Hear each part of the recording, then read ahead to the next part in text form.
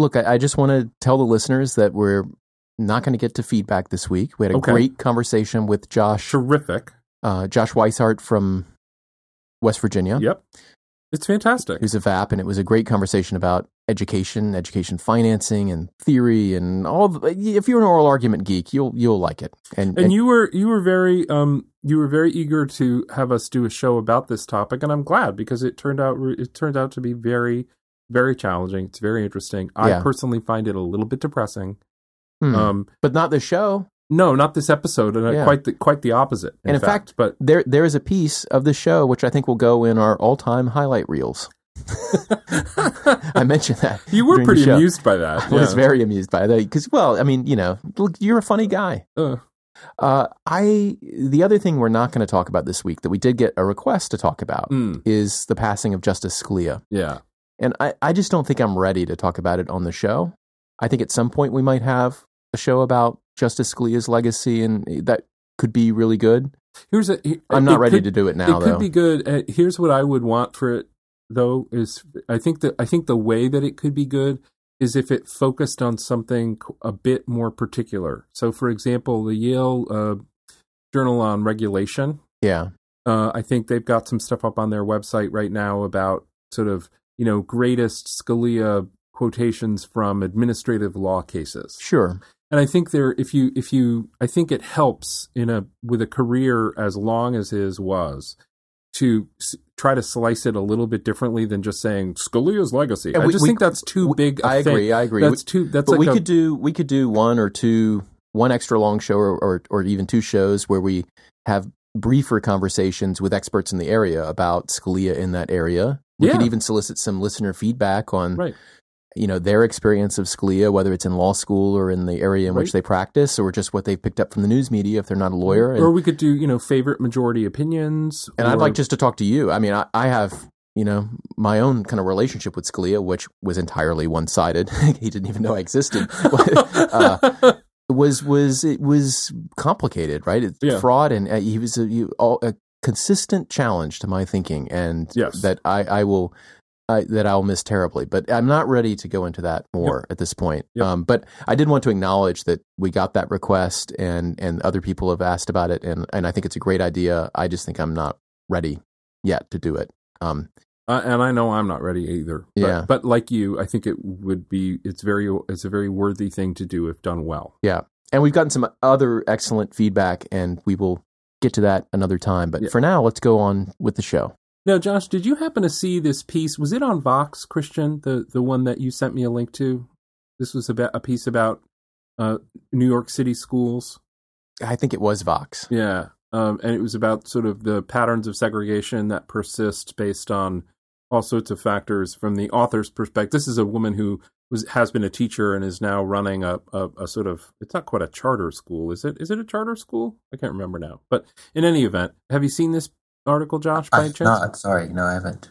It was just interesting for me to read because this is not something I follow, and in part because I don't have any children, and so perforce no school-age children, so I don't follow this closely. And it was just interesting to hear someone who has these experiences that she has reflect on what she sees in schools in New York City, in Brooklyn in particular. I think is the borough that she lives in.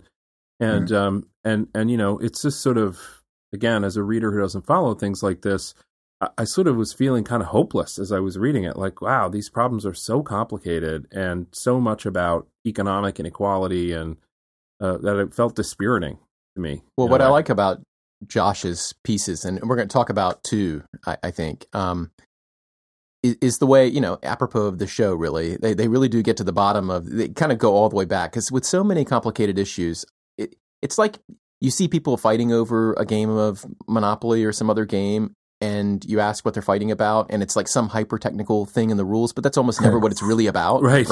Well, it's not where the energy is coming from. Yeah, there's ultimately there's some fundamental disagreement about how to play the game, probably. Yeah. Now, sometimes it really is just hyper-technical, and you solve that problem, but that's not our schooling problem. No, it's not. Right? And so, the first piece, Josh, this was from a couple of years ago, mapped out a lot of terrain in terms of like what are when it comes to our educational problem, the problem of uneven funding, the problem that some kids get a raw deal out of schooling, some kids get almost no deal, some kids get a great deal. What are our basic commitments that would kind of put us on a path toward, opting for one kind of funding regime or another kind of funding regime? What's our commitment to equality and adequacy? So I do want to talk about all of that. I see the second piece as a kind of sequel, and for someone interested in legal theory like me, I love the Hofeld stuff, and we can talk about that. But I think more generally, the piece is about, how, given those commitments, how do you solve the problem within the framework of a legislature which has one institutional perspective, a court which has another, and the people which are plural, right? And it kind of maps out that terrain using Hofeld as a device, I think, more than as the fundamental thing that you're getting at. Is that a rough sketch of what you've done? That's a very good sketch. And in fact, what I would say is the first piece sort of sketches a political theory for the convergence of these two principles that have been guiding school finance litigation, equality and adequacy. And the second piece sort of lays the legal theory for that. Right. So that's how I see it. I would love to go through some of this stuff. So I think a lot of people listening have views about unequal education and maybe even considered views. I know I thought I did, and reading this piece really helped me see things in a new way, which is all, that's all you can hope for from a good piece of legal scholarship. And I guess it all goes back to, for many people, like a jumping off point from law school would be the San Antonio case.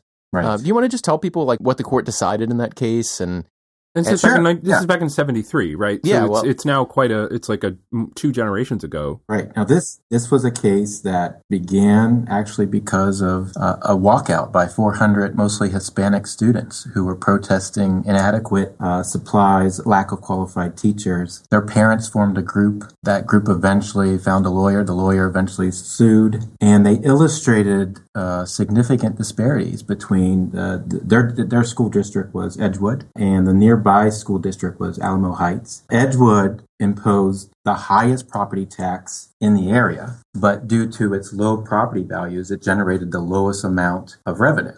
Alamo Heights was a mostly affluent, predominantly white school district, generated 12 times the revenue despite taxing itself at a lower rate.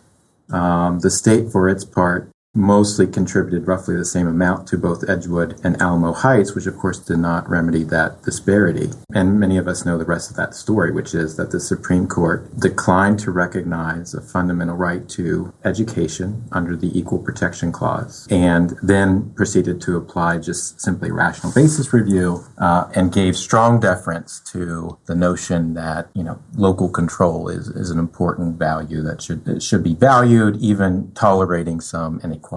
It was a 5-4 decision. It drew a vigorous dissent from Justice Marshall. The one thing I think is important about that is the last footnote of that opinion. And the last footnote of that opinion, Justice Marshall suggests, in no uncertain terms, that advocates should take their claims to state court and proceed under state constitutions with the very same claims.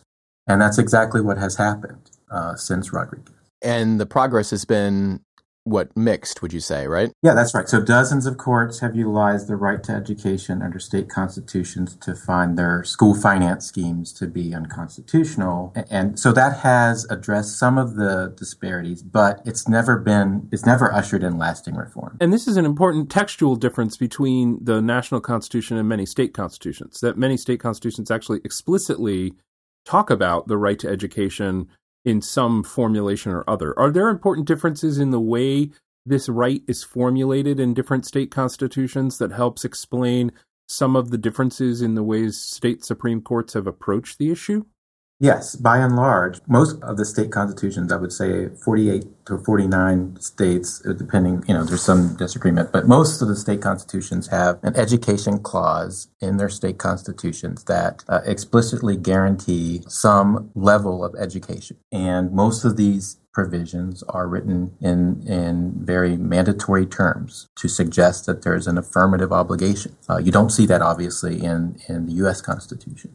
So there is that important difference. That was one of the objectives of my second paper, is to highlight that that difference is there. And what are the implications of that, of the right to education in state constitutions taking the form of a claim right? Although, as you point out, I mean, it was 5-4. We were basically one justice away from having a right to education in the United States Constitution.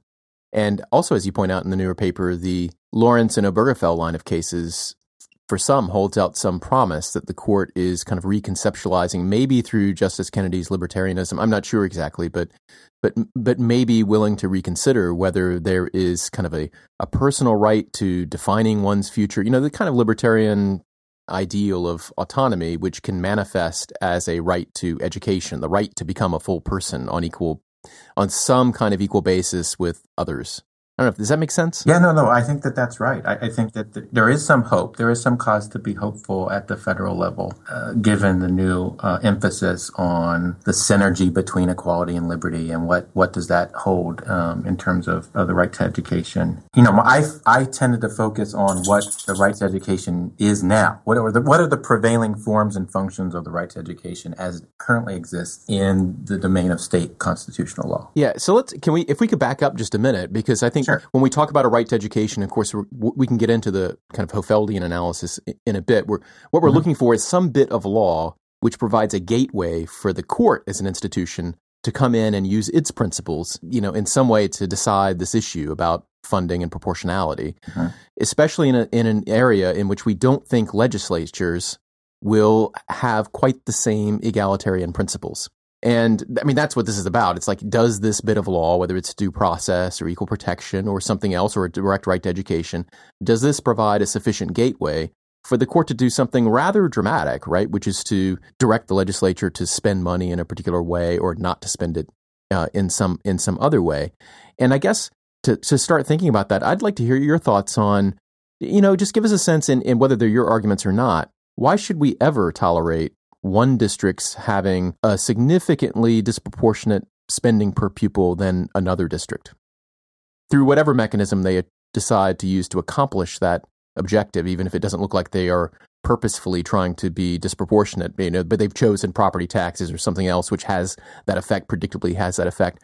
Why should we ever tolerate that? That does seem totally inegalitarian, and you address this in the paper, I know, but I'm wondering, how would you describe it in a nutshell? Well, I guess it is still the great deal of deference that is owed to local control, right? That I'm in a district where a suburban district where we can afford to spend more per pupil on our students, and why should we not be allowed to do that, right? And why would you? On what basis would you be taking money from our school district and spending it somewhere else, right? It's the money that we've generated from our local sources, and the money that we foresee that we need to have effective local schools. And I think that's sort of I guess that would be the counter argument. I mean, I guess under Bush versus Gore, we learned that counties can't even maintain separate balloting systems, right? And also, or standards for counting. You look at the ballot, Commerce Clause jurisprudence, and how in the 40s there's this recognition that if you're consuming wheat that you grew on your farm, it has follow-on effects, especially in the aggregate, right? So so you can't try to isolate artificially and say, well, in this district we have more to spend, therefore we want to spend more. Yeah, but it has effects in the aggregate across all the districts. So maybe you do have more, but if we're thinking about the way that it makes sense for schools to have enough funds to do the things they need to do, then isolating that neighborhood from other neighborhoods is it's a logic that we wouldn't find to be applicable in most ways of thinking about regulating the national economy. We would say, I can't just ignore an effect over there because it comes over here, right? So why do we accept that in education? Because of this local control tradition. Right, that there's this notion that, and this goes back to federalism and this idea that schools should be controlled locally. Yeah, I mean, so it's just say, yeah, right. It's just too redistributive. If you approach it in the other way, it looks too much like you're trying to tell me that funds that I think belong in my local neighborhood school should go to some Yeah. far-flung school that I don't know anything about. We have a different preference around here for swimming pools versus schools versus parks versus people keeping money in their pockets. And we're entitled to strike that balance. And unlike things like roads, right, spending in another county doesn't redound to our benefit. And so if your model of how this all works is that the wealthy control everything, like the Gillens and Page model for how democracy actually works these days, then it makes total sense that the wealthy will be that states will pool resources for things which are, necessarily redound to statewide benefit. Things like roads, telecommunications, et cetera, right? Yeah, and Joe, I know you aren't a parent. Maybe Christian. I don't know if you are. Christian. I am. Yeah. Okay, so you know that when we're talking about our kids' future, how much we're willing to contribute and how selfish we get, right? Yeah. When it comes to our kids' prospects for having a great future. I have to say this too, as an aside. Both pieces are very careful and are beautifully written, and I think just really nicely walk you through these analyses. But there's like a signal sent through there that you have kids. I mean, I can still you know what I mean? I don't know if you got that, Joe, but it was, but the way that you talk about the interests involved are at once like careful and legal, but they are also personal. And I don't know, maybe I'm the only one who saw it that way, but I found that interesting, and it gave what might otherwise be coldly analytic, like lens application, a sense of that you had like skin in the game, that there's some like we all really do, right? And that perspective kind of comes across. And so, speaking of those lenses, do you want to just tell us like the difference between sufficiency and adequacy and equality and maybe luck egalitarianism? And I'd like to get a few of these things out on the table, because I don't think many of our listeners have heard at least all of these, and I thought it was just really great. All right, we're starting with the notion of equality of opportunity. That entails or has been associated with the notion that we shouldn't discriminate, right? That's pretty non-controversial. Our laws reflect that in education. Then there's the notion of meritocracy, right? That careers should be open to talents, that if you rise to the top, that you deserve, in some sense, to have your talents and abilities recognized and respected. Again, that's not very controversial, although, obviously there's some disagreement about. But of course, it's just a principle, right? I mean, it's a principle which has weight and yields to other principles sometimes. That's right. Yeah. The one that's really controversial is the notion of equal life chances. And this starts with that you can have formal equality, right? But if others enter into the competition with advantages, there's always going to be an uneven playing field, right?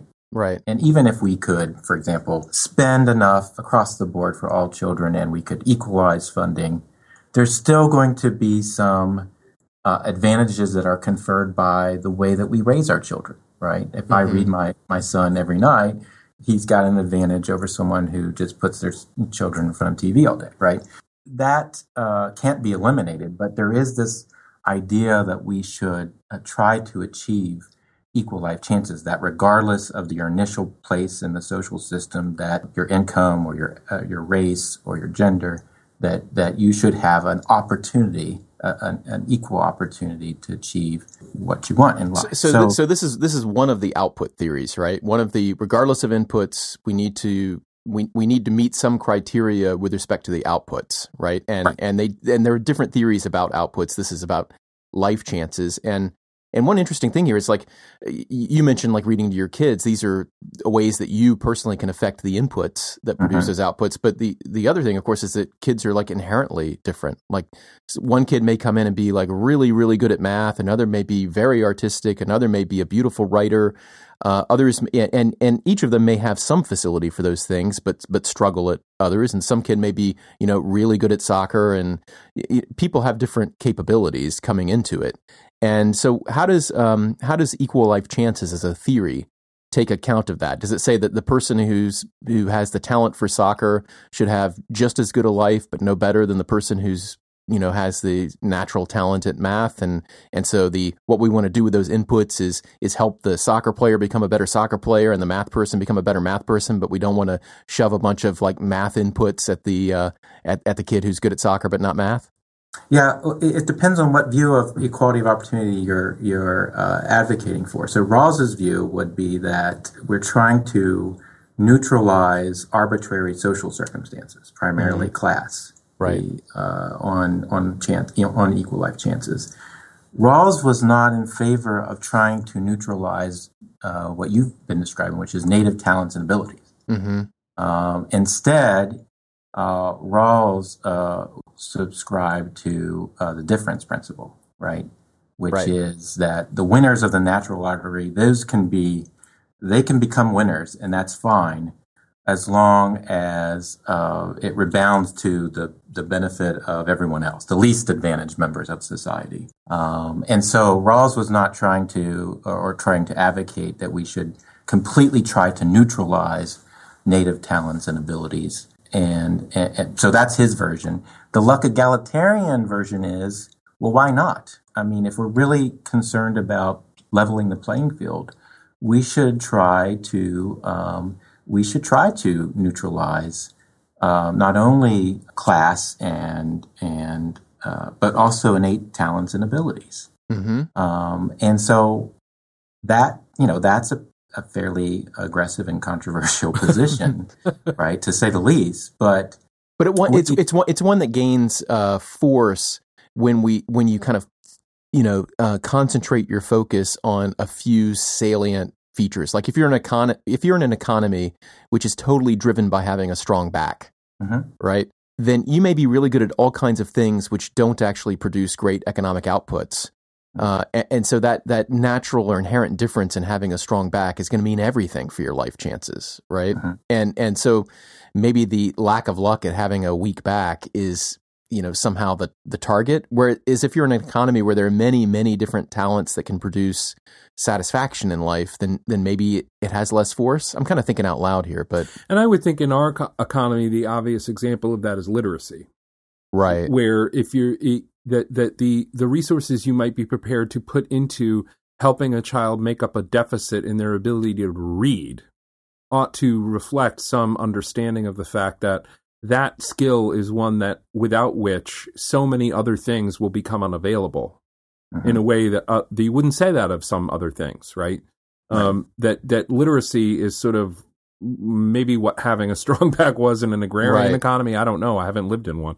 But literacy here is just so profoundly basic to everything else, including the ability to learn other things, that how could you not focus on that out of proportion to these other issues? And that seems to bleed into a capacities or capabilities theory, doesn't it, Josh? That maybe what we need to focus on is spending to overcome bad luck with respect to basic capabilities. Or I like the term that I'm kind of thinking of in my head right now is gateway capabilities.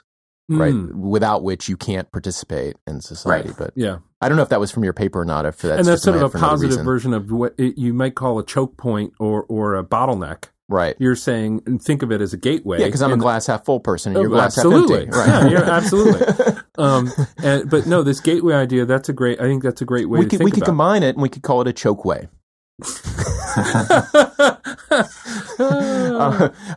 Are we mixing too many theories together here, or are we, Josh, or is this getting at where you want to go next? In fact, that reflects sort of the chronology of what happened in the state court. So initially, in what's called the first wave of state school finance litigation, you had sort of formal equality being advocated, right? A type of horizontal equity where we're just concerned about equalizing funding. Mm-hmm. And that was reflected in the first. By the time of the second wave, when we're now going into state courts, instead of trying to rely on the U.S. Constitution, now we're going in the state court constitution. We're now recognizing that horizontal equity, just equalizing across the board, is not going to produce substantial equality or fair equality of opportunity, as Rawls would put it, because in fact, what certain disadvantaged students need is more funding and more resources and not equal, right? It costs more to teach a kid how to read who's never been read to at home. Right. And this or who has emotional or intellectual deficits. I mean, it costs more, whatever the source, right?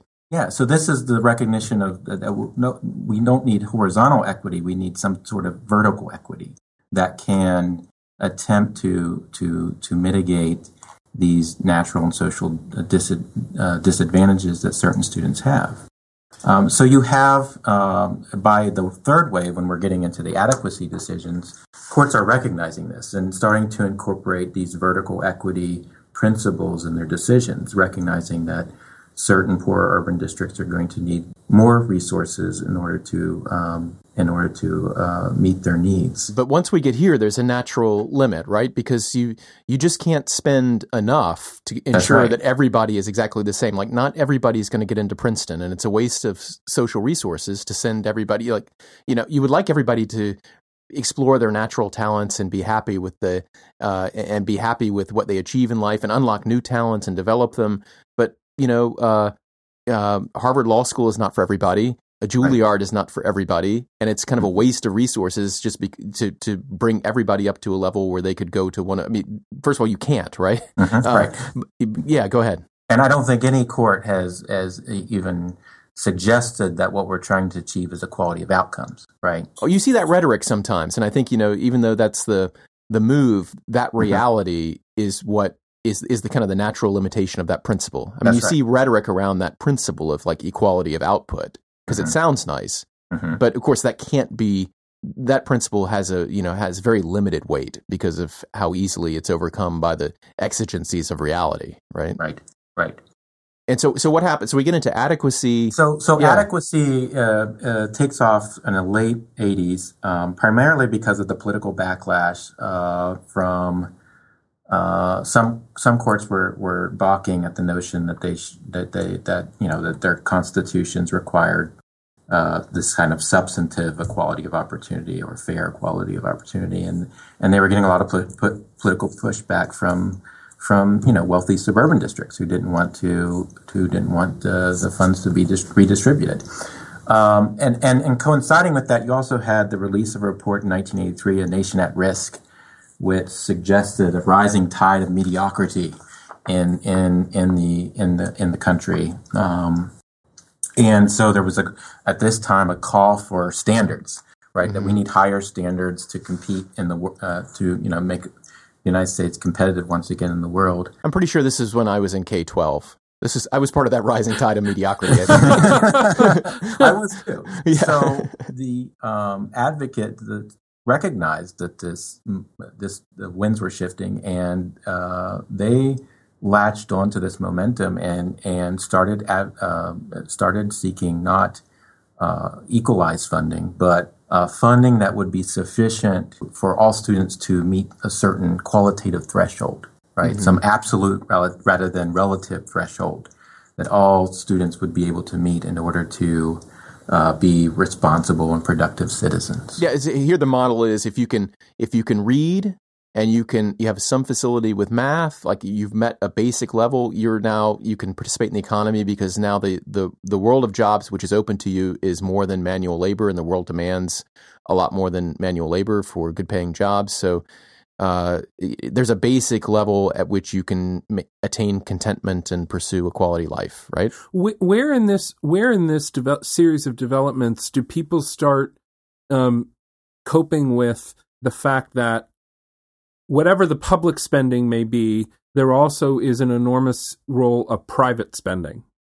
So is there, at some point, are the state court judges trying to figure out how they take account of the fact that surely no one's prepared to say, parents are prohibited from spending privately to support what's going on in their local school. Right. So where do we start to reckon with that? That was part of the recognition in the adequacy decisions, right? That we're not going to be able to prevent the wealthy districts from spending more. This is the education funding version of campaign finance reform. Yeah. So sort of, right? So if you establish those minimally sufficient criteria, I guess you can, as long as you have some way to not just say we need a standard, but measure achievement of that standard. Then you say, well, it doesn't, the fact that you're spending more privately in your district is neither here nor there, as long as there's enough public money to support what's needed in these other districts. Would that be the argument?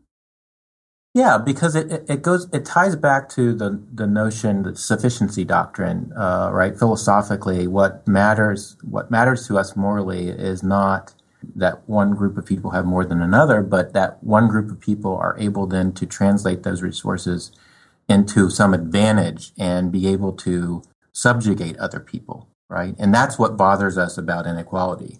And as long as you make that impossible by making sure that people rise to a certain threshold so that they can live free of that deprivation, so that they can withstand the subrogation politically, socially, economically, then that's all that we really care about from a moral point of view. That would be what the sufficiency doctrine concedes. Okay, now one challenge to that, and I know you deal with it in the paper, and I wonder how you'd summarize it, but is that education, in fact, is I guess what economists call a positional good, right? And that's, right. If I go, if you go to a lesser school and I go to a better school, I'm going to be able to outcompete you for the job. In other words, education is a good that is the more quality you have, the better you can compete in the future. And so adequacy and sufficiency don't quite describe what people are looking for. It's not like rich parents don't say, well, we've got enough education, that's enough. Some do, I guess. But so what's the response from the sufficiency folks to the positional good argument? Well, the sufficiency folks tend to recognize that limitation. In fact, say, well, then at a certain point, the inequalities become intolerable, right? And that's when we may need to recalibrate our threshold. Or Elizabeth Anderson is one of the leading proponents of adequacy in education. She suggests that one way to sort of level this out is through more aggressive social, racial affirmative action, class-based and race-based affirmative action into college. So that's her response, and Deborah Satz is the other leading advocacy voice, and she suggests that there is a certain level at which it becomes intolerable, and we have to recognize that, and then we have to sort of build into our threshold, right? We didn't have to recalibrate our threshold to accommodate that, so that those inequalities don't prevent people from being competitive for jobs and for high quality education. And should it be? I imagine there are solutions both within educational funding, within educational design, but also without, right? I mean, so one way to attack the problem about sufficiency is getting rid of unpaid internships, right? Ripping out kind of root and branch all of the kind of network effects of having kind of gathered elite people together at the same institution, and at least evaluating more on the merits somehow, and almost like a Title VII to prevent people from discriminating against you because of your college or something. You can imagine all kinds of things that you could do to try to make it so that it doesn't. Well, go ahead. Yeah. No, I agree with you. I mean, I think what their notion is that we somehow build it into the cost of what we perceive to be the cost of is an adequate education, right? So that we try to recognize that there are these advantages and try to accommodate them when we're figuring out what does it cost? What's it going to cost to bring every student up to this adequate threshold? And I guess that is their at least Deborah Satz's argument that we should do. What do you think is realistic? I think, is it just nudging away? I tend to think that the most realistic thing that we can shoot for is, in general, the elimination of undue suffering, right? I think what is realistic is to have in terms of adequacy is to have very high adequacy thresholds. Yeah. Don't set the bar too low, right? If we're going to do this, we're going to need high adequacy thresholds that are sensitive to children's capabilities to function, compete, that is realistic. We could raise the standards. Now, states don't want to, right? Because that entails spending more on education to meet those standards. But that is possible. We can set the standards high. So what's the state of the art in this litigate? You were discussing a wave that was in the 80s, and that was already the third wave. We must be up to the 18th wave by now. What's the state of the art? Because you pick up the paper and you read about the fact that, for example, the Kansas Supreme Court and the Kansas legislature are apparently still at one another's throats, and have been for the last few years. So how are things unfolding now? Yeah, I guess I don't know that any scholar has necessarily said we've moved on to a fourth wave, but I guess if I were looking at the last decade, I would say that what has happened in the last decade has been both good and bad in that you have decisions like the Kansas decision, the New Jersey decisions, where they are trying to achieve both equality and adequacy. And that's what I think is necessary. And then but the disappointing thing about the past decade has been that a lot of state courts now are starting to defer more and more to their legislatures, and are starting to. I mean, we have some courts who just have thrown up their hands, right, because they've gotten resistance from legislators. Despite repeated orders, they are just being ignored. And so some are just giving up. Some are just deferring more and more in terms of letting the legislatures craft the remedies. And so there's this lingering doubt about the extent to which the right to education really is justiciable. Can we jump back to the kind of the marriage of equality and adequacy, yes, and set aside for now, like there's a whole kind of literature on design that could be helpful here in terms of like massive reintegration and putting kids who are kind of ready for school and with kids who are maybe not ready for school, and that somehow helps. I mean, that was part of the Vox article, I think. And so I think all that's very important in terms of designing the system you have. But in terms of, and then of course also set aside the whole like the segment of the education reform economy, which are grifters. Right? Yeah. There's a huge chunk of that too. So it's all a big mess politically. But if we just look at the principles of funding, what sense, when you say marry equality with adequacy, I can understand like a high sense of adequacy. This is, funding, which would be enough to produce certain results in the median kid and certain other results in the lower performing kid. You can kind of look at outputs a little bit and figure out what you think is adequate in terms of inputs. But what notion of equality are you using there? Is it just equality of input, or is it equality of input, counting the fact that the PTAs in rich counties will have, more private impact? What notion of equality are you using? Well, I am not strictly talking about equality. I'm talking about vertical equity, right? So targeting resources to the neediest or most disadvantaged children. That would be what I'm talking about when I say equality. I just use equality because that's sort of the language that has been used, but. And vertical in the sense that you're trying to close a distance. Right. Okay. Right. And you can only reduce that gap so much, right? And that's got to be an awareness that, and in fact, that's one of the things I say. Look, equality and adequacy are always going to conceptually be mutually exclusive if we are committed to the notion of that equality has to be equal life chances, because that is just not possible. Equal life chances is just not, it can't be achieved. But satisfying life chances can. Yeah, right? or reducing, what we could do is we can approximate equal life chances, right? We can try to reduce disparities to a certain point.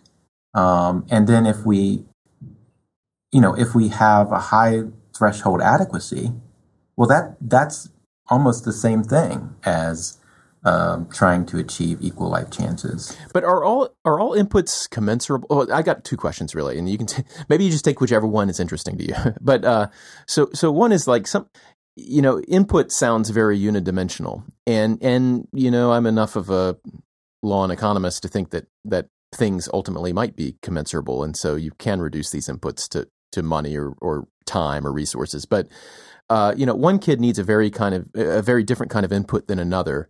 Right. Maybe so different that the whole context is different, and maybe those two things are only education in the sense mm-hmm. that the kids are being educated. You know what I mean? Mm-hmm. Like yes. Different schools, everything else. So yeah. I wonder if it's even worth thinking about equality, vertical equality between those two kinds of, because they're two different kinds of social problems. The other thing that I wanted to think about was the fact that if you set up vertical equality, you're setting up a different kind of competition. You're setting up because people are going to scramble over educational resources because of the value of education these days in our economy. And you may get people competing for those resources by talking about their own needs. And I think Mark Kellman wrote about this kind of a long time ago now in Jumping the Queue, right? That this is kind of characterizing maybe garden variety bad readers as having a disability in order to acquire other inputs or output adjustments. Do you know what I'm talking about? I'm sorry, I don't. No. Well, so I mean, the idea would be that if we commit to kind of equalizing your kind of vertical equity by bringing you up to a level, doesn't that set up an incentive to argue that you need to be brought up to a certain level? Doesn't it create an incentive to characterize your poor performance as part of a disability? It's a moral hazard problem, which we talked about earlier today, didn't we, Joe? Yeah, this came up in another context. But just to help me understand this better before Josh jumps in. Okay. This is this segment of the show called Joe Clarifies, because God knows we need it. I don't understand. Well, explain to me what would be the bad thing in this context of someone realizing that that there's a claim I can make on resources if I help people understand the sense in which I am vertically in a bigger gap instead of a smaller gap. It's just the social energy which is directed toward evaluating various claims of disability or gap, right? It sets up it creates an incentive for you to claim a gap. And everybody is going to try to... And in the instance where there is a gap, that sounds like a good thing for me to have done. In the sense where there's a bad one, plainly, it's not as good a thing for me to have done. And so you'd have to set up a regime where you could sort valid claims as against invalid But also ones. gaps like this other thing are not unidimensional, right? I mean, we have different kinds of... I'm always going to be pushing to recognize my particular need as one that needs to be filled up. Like, we are multidimensional human beings with all kinds of talents. And so you get all kinds of trade-offs, which are ultimately going to be hard to resolve.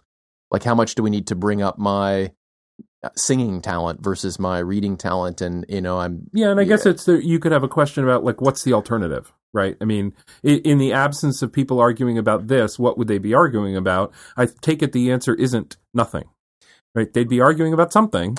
About their own claims on a set of resources. We'll push it over to Josh because I kind of wanted to go towards an equality of input idea followed in life by guaranteed basic income, which is my universal answer for everything.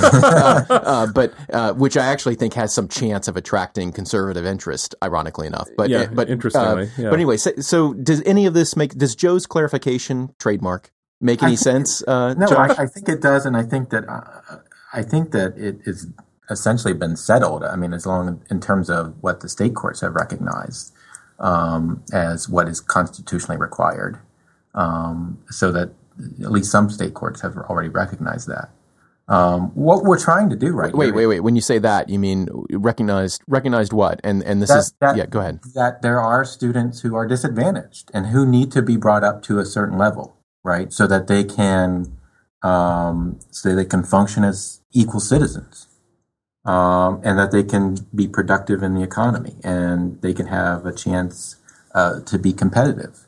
Well, I think that's already settled, at least in those few states that have recognized these claims, right? Sure, but I think that I guess I'd see it be very challenging to roll back that notion because of some concern that.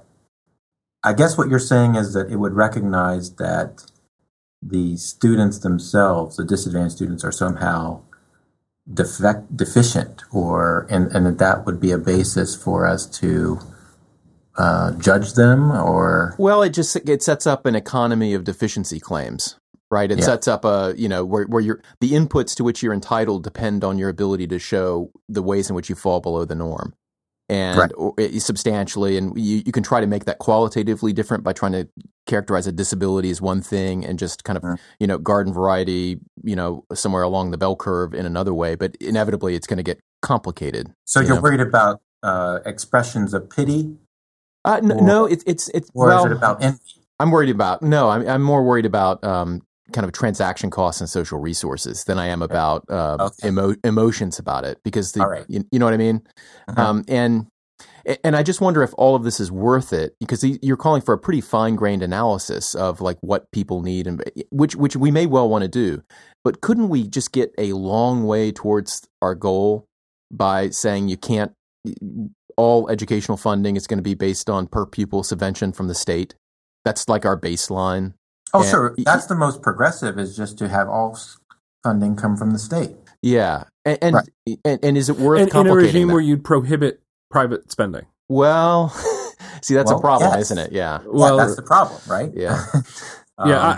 Friendly amendment. It's not a problem; it's the problem, right? Yes. If you're going to think seriously about how this all shakes out in a real system, right? And this has become. I don't know. This was a problem in single payer in various healthcare regimes as well. If you don't address the question whether or not people will be able to spend private money on healthcare services in a context where most of the money for healthcare services comes from public spending, you have not actually addressed the complete picture. You have not addressed the complete picture, but boy, you've gone a hell of a long way, right? If you can just, I really do think that you could go a long way just by getting rid of the county-based or school district-based, to be more precise, method of funding. You would still have these inequalities, and they eventually could swamp the equality that you produce by equalizing funding per pupil or something like that. But it would go a great distance, in the same way that you can imagine a system with single payer. I'm glad you brought up the example. I know they have these problems in England. I'm not totally familiar with how they've played out in terms of getting private insurance and everything else. But boy, it's a heck of a lot better than the hellscape of a totally privatized insurance system where you had a bunch of uninsured and you had all kinds of moral hazard, and the people paying for it weren't the people. Education's kind of the same way, right? Yeah. Like the people paying for it are not the consumers of it in the same way. Yep. Because the kids, after all, they're not paying for it, right? And they don't even, a good chunk of them don't even see the value in it, right? A lot of the time, like they would rather not go to school. Yeah. And some of the parents don't pay in. It's a very complicated market in that sense. In the same way, or not in the same way, but in a way which is as complicated, perhaps, as the weird market for healthcare, right? See, I think if you have high thresholds, that can diminish positional advantages. I think states have already tried to address vertical equality through categorical funding, targeted funding, weighted student funding formulas. I just think they need to do more of that, right, instead of less. And so I think that those two concepts can merge if we're willing to, in terms of the equality standard, not try to achieve equal life chances, and on the adequacy standard, if we recognize that at a certain level, when there are students who are way above the threshold, that they are going to have significant positional advantages, and at that point we are going to need to recalibrate the threshold.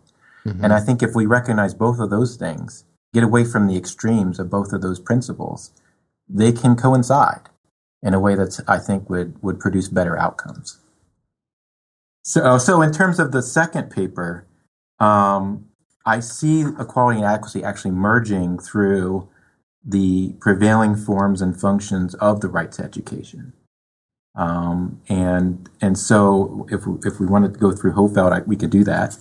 I've done that elsewhere. Joe, you're shaking. Joe is shaking his head no, and that's fine. I just don't think it can be done orally. I think Hofeld is sufficiently challenging that if you don't have things in print in front of you, it is absolutely hopeless. I think we can say a few things about what the debate is about without saying anything necessarily about Hofeld. And I am going to do you mind if I am selfish and put up my own paper in the show notes this time?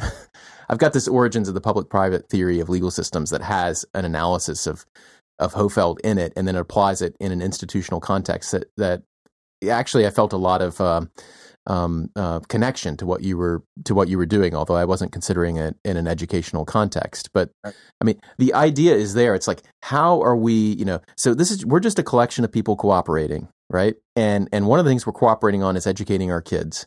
And we're organized in these institutions. We got states, we got state legislatures, which are and we've got state courts, we've got the United States Supreme Court, we've got all these institutions. And education is a function that we're doing together. And we think kind of partly at the district level and partly at the state level, and partly, part of national citizenship is becoming an educated person. And kind of one of the basic questions we're trying to ask is, whose responsibility is it to provide that, and in what way? So if I'm complaining about the adequacy of that provision to the collective, how do we think about that claim that I'm making, right? Is it that an entity which could do something about it, like the legislature, is it that they have violated some obligation to me? Is it that the state needs to have some kind of negotiated solution between its Supreme Court and its legislature, and that we want them to have that solution for institutional reasons, that the court is more likely to be an advocate for equality principles, whereas the legislature is more likely to be an advocate for democratic principles? I mean, you can imagine different ways of conceiving of what the person is asking who goes to court and sues, right? And part of the paper is about conceptualizing, like, is it, when you say you have a right to education, is what you're saying that the legislature has a duty to provide for under a certain theory of equality, that education? Are you saying instead that that you have that instead the legislature is forbidden, that you have an immunity, I guess is the way that Hofeld would say it. It's not that you have a right to get them to do a particular act or not do a particular act. It's that you have an immunity from a certain kind of law. And that law would be an educational funding law, which would be unequal or something like that. So Hofeld conceives of these in different ways. And you've taken advantage of that in the paper to show that I think that part of the problem here is conceiving of exactly what someone is asking for when they assert a right to education. That's right. And the lesson that we can draw from the state constitutional experiment is to appreciate how often courts have formulated the right to education, both to compel states to provide, to compel action, and to block action, right? To really simplify it. Mm-hmm. That is, courts have interpreted the right to compel states to provide an adequate education, and they have blocked state action in the form of distributing educational opportunities unequally. And the latter is a pretty typical move for a court, right? The legislature does something. I've got some standard, whether it's equality or substantive, and under that standard, I think the legislature has gone beyond the basic agreement in the Constitution, and I strike it down for that reason. That's something that's as pretty much as old as the founding and as the framing of the Constitution. Yeah, and what many people don't appreciate is that many of the constitutional entitlements that are enshrined in the Bill of Rights are actually in the form of this immunity, right? We have instead of a right to some affirmative action on the part of the state. Exactly, but it's interesting because, and this kind of ties in with stuff that I'm working on. I think whether you see it as an immunity from some kind of act which changes the law, in other words, you have some entitlement to a particular kind of legal change or against some kind of legal change, or you see it as the imposition of a personal duty on the behavior of legislators, that those are equivalent ways of looking at the same thing. Right. And basically each involves a different model of law, and those models are fine. We can accept or reject either one. One of them may feel more right in a particular situation, but they're both describing very similar things. And the core problem that you're observing here is not so much whether that like duty imposing or immunity conferring idea is really quote unquote the right one, because I don't think there is one. I think they're both possibly legitimate models of a particular institutional structure. Rather, you're wrangling with the problem of something which looks like a court imposing a positive duty on something that looks like the legislature. I know I used the word duty there, so it looks like I took a side. But what I'm really saying is that a legislative like thing is being told to legislate in a particular way, and it's that positive negative thing which is really the rat's nest that we're in. Mm-hmm. And maybe looking at these, well, you tell me whether kind of going through whether what the person is asserting is an immunity or a right sheds any light on kind of undoing that rat's nest. Did that make any sense? Yeah, well, I think first of all, what Hofeldian form the right takes is going to dictate, I think, the scope of the remedy and what courts are able to do in the face of in the face of a challenge, a constitutional challenge. But I think what the paper adds that hasn't probably been addressed yet is this notion. Okay, we know what form the right to education has taken, and we know that there's some implication to that. But then what function does the right serve, right? Mm-hmm. And I think the discussion about the fact that each of the Hofeldian forms has a parallel function that is significant. And if we look at what function is served by the right to education, historically, and through various courts' interpretations, the function is a protection function, right? What we're trying to protect is children's rights to equality and to a positive version of liberty, right? Their capacity to be equal and productive citizens and productive members of the economy. That part of it hasn't been really addressed yet, I don't think. So you're kind of building on this like molecular idea of building on the Hofeldian rights to say there's more to them. Right. But I wonder once you put it like that, though, I start to wonder if you're really describing a discrete Hofeldian duty or immunity, or if you're really describing a Dworkinian principle. This is it doesn't matter that it's Dworkin, but what you're really describing is a principle in the law, which again has, rather than being a rule, something you act on, all or nothing, something which has weight, right? So that the right of a kid to have an education and be adequately prepared to be a citizen and engage in the economy is a principle which is very dear to us. We also have other principles like survival. And if suddenly there were some kind of nuclear holocaust or accident, and the principle of equipping kids to the same degree would yield to the principle to feed ourselves, right? Mm-hmm. And so that's a very dramatic version. But even in just a regular modern economy, the principle of preparing every kid adequately to be a citizen, having that probably will yield to other principles at a certain point. But if you describe that principle not as a principle, but as a Hofeldian immunity or duty, then it's harder to see how it can yield. I don't know if you agree with that, but well, that's interesting. I actually never thought of it in that way. Whether it when you characterize the function as a rule or as a principle, I guess I would agree that it is more of a principle. Although, just in terms of understanding what a right is, our ordinary understanding of a right, I think we not only need a sense of the form of the right, but also what function it serves. Yeah. Well, how does establishing the function and understanding it better as a protection function, how does that help the courts adjudicate these cases better? Well, because, so what motivated me to write this paper was actually Scott Boris, who has written in this area, and he conceptualizes the right to education as he says it's a modest immunity that imposes very few disabilities on state legislatures, and I worried about the implication of that view. So for example, if he was correct that the only affirmative duties that are imposed on the state were duties to legislate, that is, duties to perform. The function is performance or provision to provide education. Well, all states are doing that. All states are performing. Every year they enact a budget, right? Every year they provide an education, a basic education. And so I don't think that that's very controversial or meaningful at all.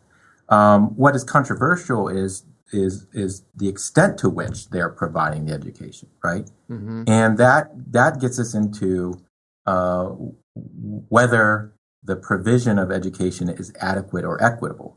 That is and that in turn, to answer that question, we have to ask, well, what function is it serving? Is it actually serving the function to protect children's liberty and equality interests? And if courts are recognizing that is the essential function of the right to education, that both the claim right and the immunity share that essential function, I think that they will be asking those types of questions. So again, from the perspective of the immunity rather than the right, what is knowing that it's a protection of as you've described it? How does that help a court decide what the legislature's precluded from doing? Well, it's precluded from distributing educational opportunities in a way that would not improve vertical equity. Let me try. Can I try Christian's clarification? Which is really not a thing, by the way. It's speaking of functions, I pretty much never serve that function. Yeah, it would be a first. I think what you're asking, Joe, is how does redescribing the right being asserted help solve the court's institutional legitimacy problem? That, like, the thing which is keeping the court from ordering the legislature to do a particular set of things is its own institutional role. And normally it looks to the Constitution, the state constitution in states, for guidance on the proper scope of its authorities and to its own history for the proper scope of its authority. And so if we look back in history and we look at the Constitution and we see a right to education, I guess the form of that right, the interpretation of that right would be the gateway for action. You know, is this the kind of thing which justifies the court as an institution in interfering with the legislature in this particular way, an unusual way, right? Forcing them to legislate in a particular way rather than just saying you can't legislate in that particular way. Is that not a clarification, or is that? Yeah, that helps. Wow. That is a first. Yeah. Drop a marker. This may be an occasion to use a sound effect. No, I'll keep that for my class. Yeah, thank you. Okay. Does that make any sense, Josh? It does for Joe, but I don't know if that does for anybody but Joe and me. No, I think I understand what you're driving at, and I think does it solve the problem? Does it solve the problem where there are some courts that are just going to lack the judicial courage to do what their constitutions say? No, right? I don't think that that's going to solve the problem. The purpose that I was trying to clarify these things is for those courts that are involved in these cases, that continue to be involved in these cases, to give them some ammunition, right? In terms of the legislature, you not only have a duty to provide education or to enact to come up with a budget. You have a duty to, through education, protect children's life chances. And not only that, but you have a duty that we legitimately can ask you. I mean, we can ask you in a commanding way to do, right? And then it's like, and I think that's the. I think what you're saying is it's important to get rights talk correct, because a court otherwise may say, yeah, I know what a right is. A right to education. A right just means that you can't pass a law which abrogates that right. Like what Hofeld would call an immunity.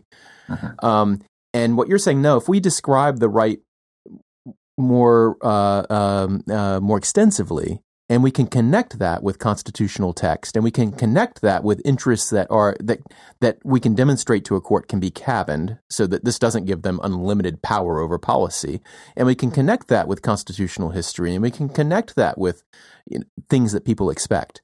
Then all of that together gives the court an understanding that, okay, this is a claim that this person is making, which will cause us to order the legislature to do something. And we think we can do that legitimately. And you're saying that the way that we talk about that thing that the person is asking about matters. right? It is, and you put it much better than I did. So I don't think so, because I do think these papers are beautifully written. So, and the thing that protection makes me think about in this context, especially with respect to the judicial role, is it really connects to the notion of precaution or negligence, and a court's comfort with ensuring or being able to state how someone fell below a duty of care. And so if you talk about the legislature's obligation to protect educational sort of opportunities and outcomes and the things that go into providing them, that a court could explain how the legislature's failure to ensure that it was funding in particular ways fell below a duty of care to the children receiving education. Like, I feel like that the notion of negligently funding systems, well, that's my institutional point, starts to make some sense from a judicial perspective, right? Yeah, because that's the kind of talk you just engaged in was kind of a different model of law, which looked at the citizen as being kind of on an equal plane as the people who make up the legislator, and those people having duties, right? And you're modeling law as requiring tort-like duties of the legislators, right? And this is something that a court can articulate, right? A court can articulate to the party who has fell below the standard of care, right? Hey, wait a minute, you fell below the standard of care. Yeah, but you're not. But then are we focusing too much on process and not substance? It would be my concern. Well, my rejoinder would be, of course not, because they're both the same thing. That you can't talk meaningfully about one without addressing the other at some point, right? You could obsess a process all day long, and if you don't realize that's not having substantive effects, that's foolish. Contrariwise, you could say, these are the substantive things I care about. I don't really care about process. I would say, well, that's a bit short-sighted, because process is going to have substantive consequence. So the two, I don't think, can ever really be fully extricated one from the other. Well, in fact, what I was going to say is Scott, who motivated me to write this piece, his view is that the only affirmative duties imposed on states are duties to legislate, and he thinks that duty can be analogized to fiduciary duties of care a corporate board of directors might owe shareholders of a corporation. So, in fact, on his view, he thinks that courts should limit initial judicial review to legislative process and not substance. Yeah, but the whole reason the business judgment rule functions in that way, talking about fiduciaries in the context of boards and shareholders, the whole reason the business judgment rule functions that way is because there are lots of reasons to expect that the market can discipline board choices, and the court, as a second or third or fourth best alternative, isn't particularly helpful, right? And I think that's not. You're telling a very different story if you're talking about what essentially boils down to some version of footnote 4 in Caroline Products for political dysfunction in the context of providing educational opportunity. It's interesting, though, isn't it? Right? Because who's the board of directors in the legislative example? Mm-hmm. If it's not the court, then it's lobbyists, right? Because the shareholders are the people. Yeah. And who's the board, which is looking out for enduring principles of the people that otherwise are likely to be overcome by principal agent problems. Yeah. And this is why, again, focusing on the function, I mean, that's a real genius of Josh, of your approach, because that gets you focused on the sort of the kind of the real thing you're trying to move, or the real thing you're trying to accomplish. And for this other gentleman's focus on things like the business judgment rule, great. That tells you what he's really trying to accomplish, which is he's trying to protect the legislature's prerogatives from judicial oversight. I think he's trying to strike the right balance, and I don't disagree with his approach at looking at process, but I also want to get to the substance eventually, right? Yeah. And I know it may not be helpful to distinguish them like that, but I guess I agree that I think that the right to education has a bit more bite, right? That if we adhere to the original purposes and subsequent justifications of the right, it's meant to be this claim right that functions to protect children from educational deprivation and the freedom to be responsible and productive citizens, right? That function matters in terms of how we talk about whether the state is complying with its constitutional obligations. All right, we are never going to do this both of these articles justice in one show. And as Josh, you are now our educational correspondent for the show. Great. I don't know if Joe told you have an ongoing responsibility to oral argument them now, but you do. Yeah, I conveniently omitted that. Oh, did you? Oh. Yeah. Yeah, this is like the Daily Show used to have the chief whatever correspondent. Yes. But actually Josh works in this field, so it makes sense. I'd love to be like a Daily Show like Joe is our chief knitting correspondent. That's right. I am. Listen, but before we go, Josh, let me just ask you, if you could turn one dial, and you could only turn one dial on this issue. Such an unfair question. Well, but let me simplify, because I'm going to put aside all of the cool design. I think we need another show devoted to design issues which are not about funding, right? The integration, all these, right. Like clearly, right? And those may be, if not a silver bullet, a bunch of silver bullets which could solve the problem. Like, you may have to fire all of them to solve the problem, right? But funding, we definitely want riddled bodies. Yeah. But if you could turn one dial here on, whether it's jurisprudence or it's like legislative I don't know what, or it's state constitutions or revisiting San Antonio, what would it be for you, Josh? Wow, that's a good question. That's what you've just exhibited is the Quizmaster effect, where the person asking the question sounds smarter because they asked the question. I have no idea how to answer it, so I think it's a pretty crappy question, but I'm hoping for a great answer. So, and I don't know what that answer would be. I'm just allowed to turn one dial. Yeah, if you only could turn one dial. Yeah. Wow. Because after all, the reason I think it's a somewhat fair question is because oftentimes in these like negotiated settlements of these things and the political battles, you may get one thing, right, which is positive, and you give up something else. And I'm wondering what that one thing would be for you that you would not compromise on or give something else up in order to get, I guess I would start initially with, well, I'm going to cheat a little bit and say higher standards and more funding. Right. 2 dials. Yes. Yeah. I think they have to go hand in hand. And higher standards for what? To set the threshold, right? To set the adequacy threshold. And that's got to be set across the board, right? This is measuring student achievement? It's got to be the high threshold. If I could turn one dial, I guess it would be that one first, because I think that would, if we had high thresholds, then there would be maybe that would generate some political will to increase the funding to meet those thresholds. But I worry that if we don't have the high thresholds, then states can just set the bar really low and continue to underfund education. And so I guess I would start there if I had to. But if you had the high threshold without the funding, you get into this death spiral of schools being set up to fail and can't possibly succeed in meeting the standards, and then they have teaching to the test. You get this is this death spiral, right? Right. But maybe it would lead to some political awareness of how grave the situation is. I don't know. So I have two what would Joe do if he could turn one dial? I didn't ask that. I know that you didn't. And I'm going to prove why you didn't, because you know that the first dial I would reach for is the volume knob on your microphone.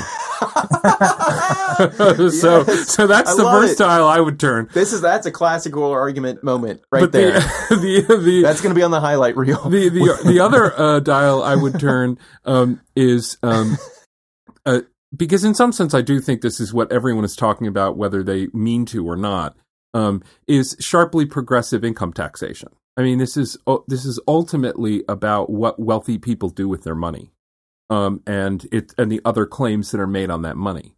And I think that if there were sharply progressive income taxation at the state level and at the national level, I just think a lot of these conversations would change dramatically.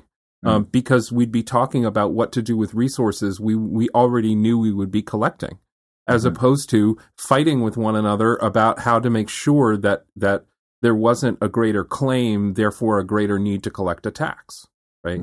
It seems to me.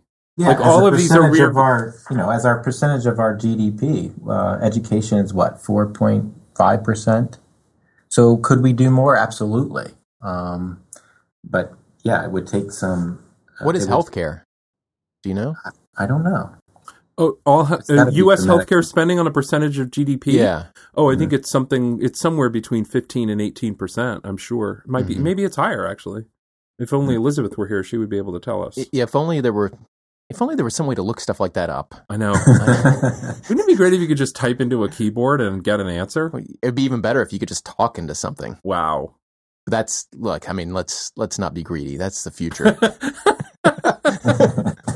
Listen, Josh, thank you so much for joining us. It's been a really fun conversation. Been a lot of fun. Thank you so much for I'm so delighted that you stumbled on my article and invited me for this. This has been terrific. Can't wait for a VAP.